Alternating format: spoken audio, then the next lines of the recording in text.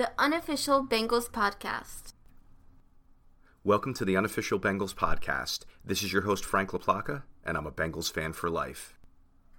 This episode is going to be entirely dedicated to reviewing the Bengals-Giants game. The unofficial Bengals podcast is brought to you by the Zedia Network. Week 12 game review. New York Giants 19, Cincinnati Bengals 17.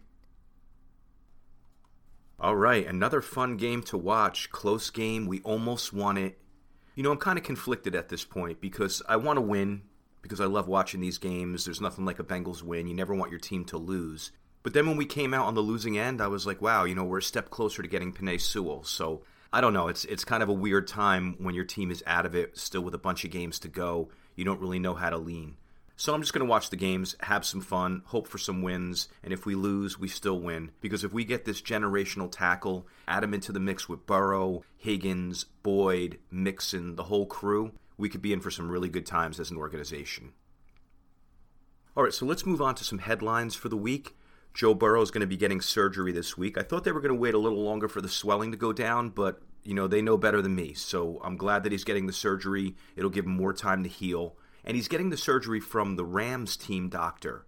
Same guy who worked on Tom Brady, Ben Roethlisberger, Chris Sale, the baseball player, even Andrew Whitworth recently. And they say that he's very conscientious and very caring and gets really invested in his patients. So that's a great guy to be working on Burrow, especially with that track record. You know, we'll have this guy fix Burrow up. Joe will do all the rehab.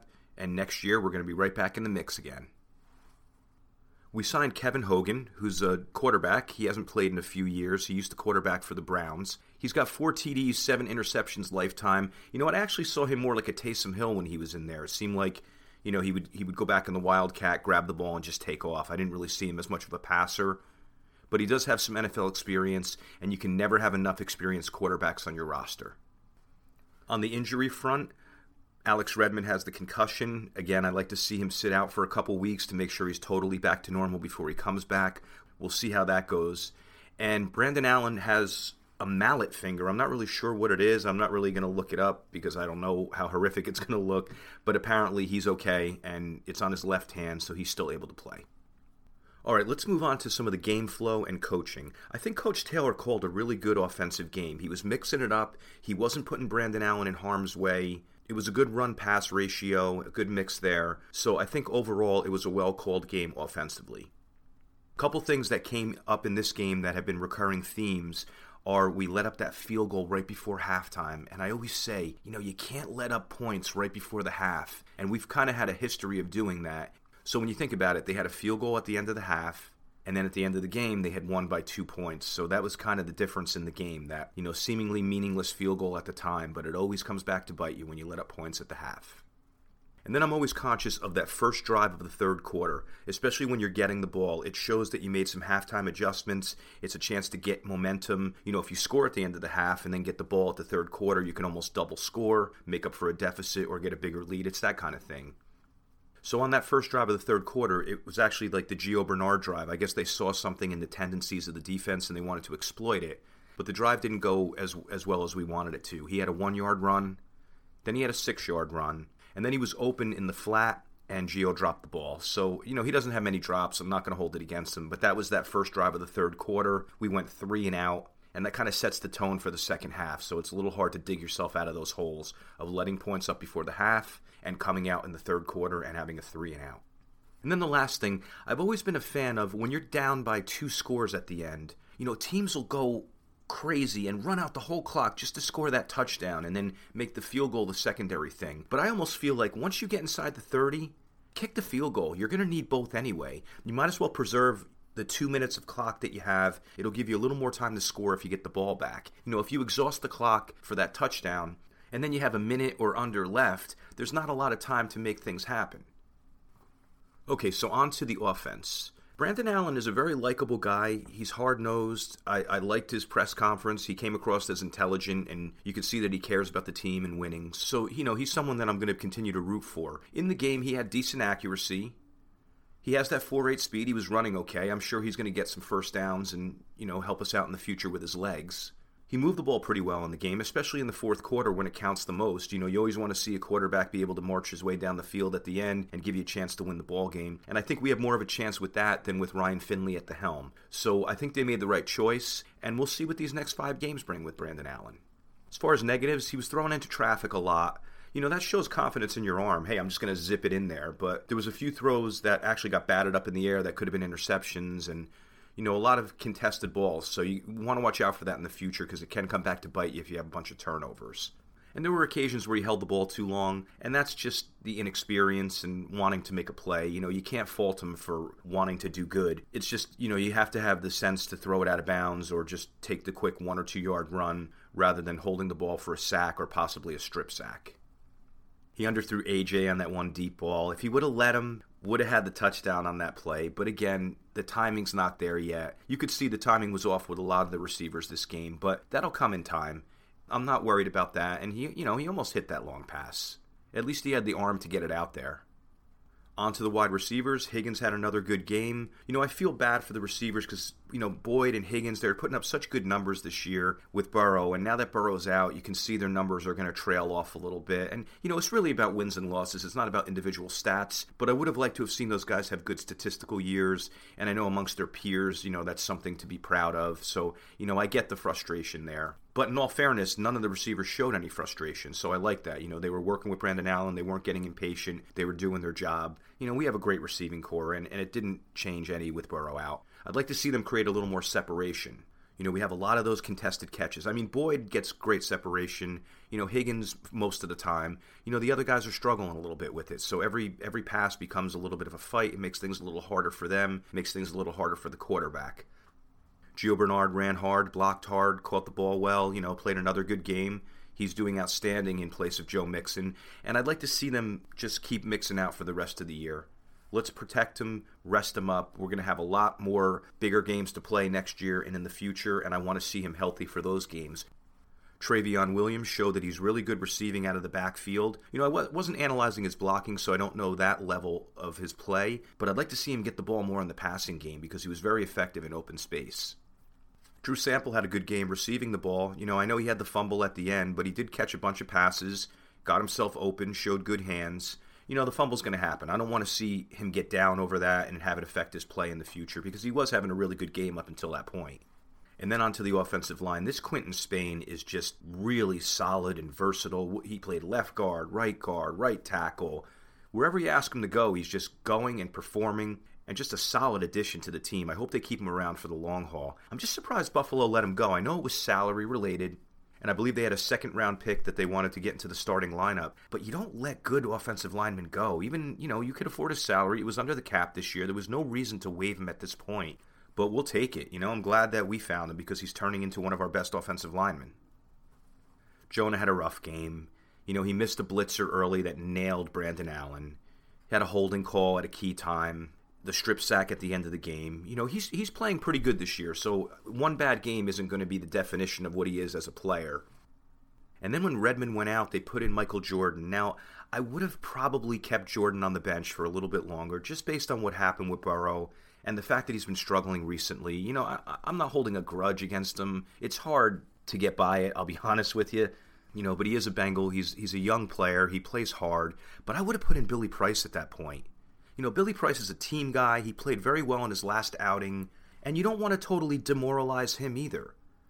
If Price is like, man, what am I, your 9th best offensive lineman? What's it going to take for me to get into a game? I think that's a demotivator for a player's psyche, so I think it would have been wise to put in Price. Just a little bit of a change of pace. Jordan did struggle. Let's see what Price can do in there. But, they didn't do that. I don't know the future of Billy Price in Cincinnati based on that decision there. But I do like him. He's a very intelligent guy, and I guess we'll see what happens there in the future. The defense played well. We let up that one touchdown early, but they contained Jones and all of his runs. He wasn't a factor with his legs in this game, so that was good. It helped that Colt McCoy came in because he was a lot easier to shut down than Jones. But still, the defense played well. You give up 19 points, you expect to win the game. They got the ball back for that last drive. They stopped them. We got the punt. Erickson returned the punt. We had a chance to come back and win at the end. So that's a defense doing their job. Mackenzie Alexander continues to play lights out. The deflected passes, the tackling. he was getting into it a little bit with the players. I saw that happen a previous game with him, and I always fault the other player thinking that they're messing with him. But it seemed like McKenzie was the aggressor this game. But, he's playing hard. Jesse Bates continues to be solid, just all over the field, making tackles, always in the right spot. So the Pro Bowl is going to be knocking on his door this year, and hopefully for years to come. Von Bell was very active, had a bunch of tackles, excellent in the run game as usual. He had that forced fumble on Engram, which was a huge play at the time. He did let up the big pass to Engram. And, we're kind of having problems covering faster tight ends, like I guess any team in the league, because they're too fast for your linebackers, and Bell isn't really that kind of coverage guy, so it leaves a little bit of vulnerability. I think they had Brandon Wilson covering him a little bit later in the game, so we might try to think of some schemes when we're playing those fast tight ends to help reduce the damage that they caused. Engram had like 130 yards and a touchdown, so it's a pretty killer game out of a tight end. And speaking of the linebackers, Logan Wilson continues to play fast. He's going to be a good one for us. I'd like to see him bulk up a little bit, get a little bit stronger, but he is a young guy, and that'll come with time. I think they got a good one there in the third round. And Bynes and Pratt, they played a really good game too. They struggled a little bit last week, but they were right on target this week. Playing well, making the tackles, decent in coverage. They were in the wrong gap on the first touchdown at the goal line, but, that happens. And then in the defensive backfield, Jackson and Sims, Lou Anarumo switched those guys around. Like I saw Jackson on the right and Sims on the left. At first I thought that Jackson was going to follow or shadow Slayton, but that wasn't the case. I think it might have just been a wrinkle by Anarumo saying, well, you guys are probably going to go at Sims, so we're going to put him where you don't think he's going to be. Clever move. It worked. Those guys played pretty well. The wide receivers for the Giants definitely didn't do much damage on us this game. Will Jack almost got beat on the one deep ball to Slayton. Slayton dropped it, but, he didn't catch it, so all's forgotten about that. Aside from that, I thought he played a really solid game. And Hubbard came out with a good game, both mentally and physically. He stayed home on that one Daniel Jones run where they highlighted it on TV. Rather than, go bite and try to tackle the running back, he stayed in his lane, and he shut down what could have been a big run by Daniel Jones. He's a good player. He's going to be around for a while, and this was a very good game for him. Lawson was quiet. I thought he was going to have a big day against Andrew Thomas, but you never know the matchup situations. Maybe some guy is just more apt to do well against some players than others, and that's kind of what happened here. He was quiet. He did run down Colt McCoy at the end, which helped them punt and us get the ball back, so that was a big play. But I was expecting him to get a sack or two this game. That didn't happen, but he's been playing pretty well, and I'm sure next week he'll be bouncing back from this. And Amani Bledsoe made a couple plays, too. He had the one batted ball. He had another big tackle. It's nice to have a guy like that in the rotation. I mean, we didn't even know his name at the beginning of the year, and here he is giving us some productive snaps. The negatives as far as defense are the running backs were falling forward for too many yards. I hate when you have a guy bottled up for 1 yard and all of a sudden he falls forward or moves forward and they get 4 or 5 yards and now it's second and short, like that whole kind of thing. We've had a little bit of an issue with that this year and historically. But, that's something to think about for the rest of this year and to fix for next year. And we let up 3 fourth down conversions. Usually we're the team getting them. We're at like a record pace this year for fourth down conversions, but we did give up 3 to the Giants. And I noticed a trend in the NFL. More teams are going for it on fourth down. I guess it's some analytics. And that makes sense in a game like this, why they would go for it from the 1 yard line on fourth down, because we have a quarterback who hasn't played it all this year. So you're saying, hey, we have a chance to score here. Let's get the touchdown. If we don't get the touchdown, this guy's got to go 98, 99 yards. So it makes sense. And then the dropped interceptions. Mackenzie Alexander had one. That's okay. He played a great game anyway. And Akeem Davis-Gaither had another one. We got to get him on the jugs machine because he's had a couple this year. But you know what? It shows that he's in the right spot. So that's encouraging. At least he's not just getting torched and guys are running around. He's getting in there and having a chance for interceptions. Once he starts converting them, we're going to start seeing some big plays and some highlight reels from him. Okay, on to the best part of the game, the special teams. Brandon Wilson, just as advertised, 103-yard play, longest play in Bengals history. Who's the first guys to go greet him? Boyd and Bates.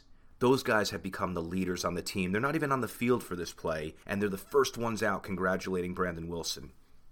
And what I really liked about that play, aside from Wilson's incredible skill, another Pro Bowl year for you, my man, was the blocking. Khalid Kareem had the big block. They highlighted Gaither and Logan Wilson on the TV broadcast, but when I rewatched it, it was the Kareem block that sprung him.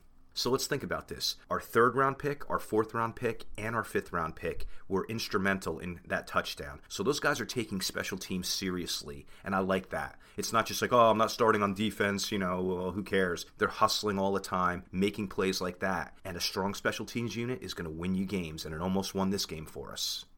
And then another special teams Pro Bowler, Clark Harris.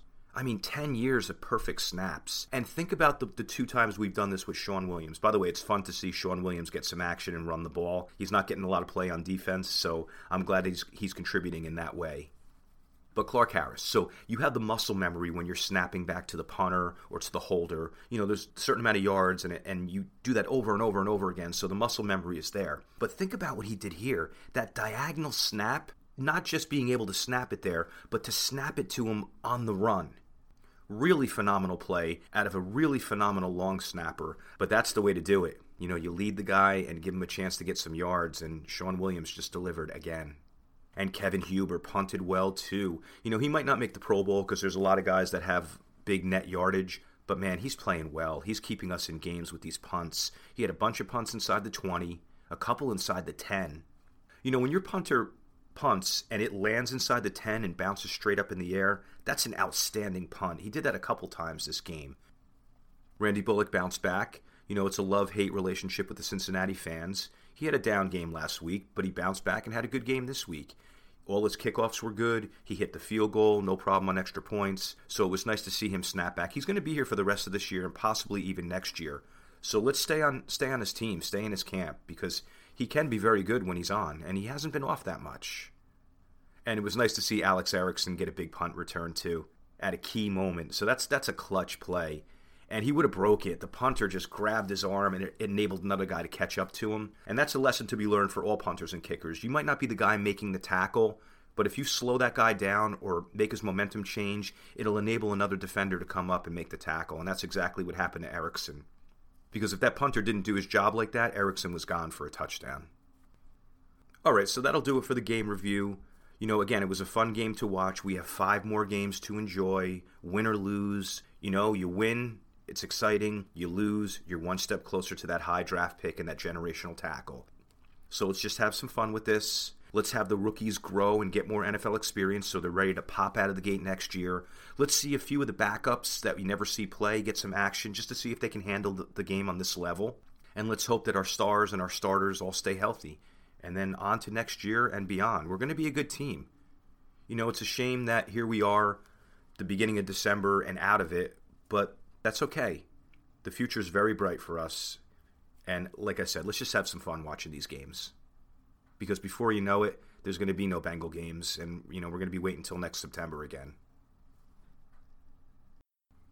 That'll do it for this episode. Next episode is going to be a preview of the Bengals-Dolphins game. We're going to have Big E, Ian from DolphinsTalk.com on to talk about the Dolphins. Tom McLevy is going to stop by for another McLevy Minute. And Sands is going to bring his expert football knowledge as well. I'd like to thank @Bengals Highlights on Instagram, the best page out there. Really cool highlights, really cool music, definitely something you guys should check out. And I'd also like to thank the Zedia Network, the network responsible for bringing you the unofficial Bengals podcast and all these great guests. You can find them at Zedia Network on Instagram or Twitter, and Zedia is just like the word media, only with a Z. Thank you for listening to the unofficial Bengals podcast. This is your host, Frank LaPlaca, and I'm a Bengals fan for life. The unofficial Bengals podcast.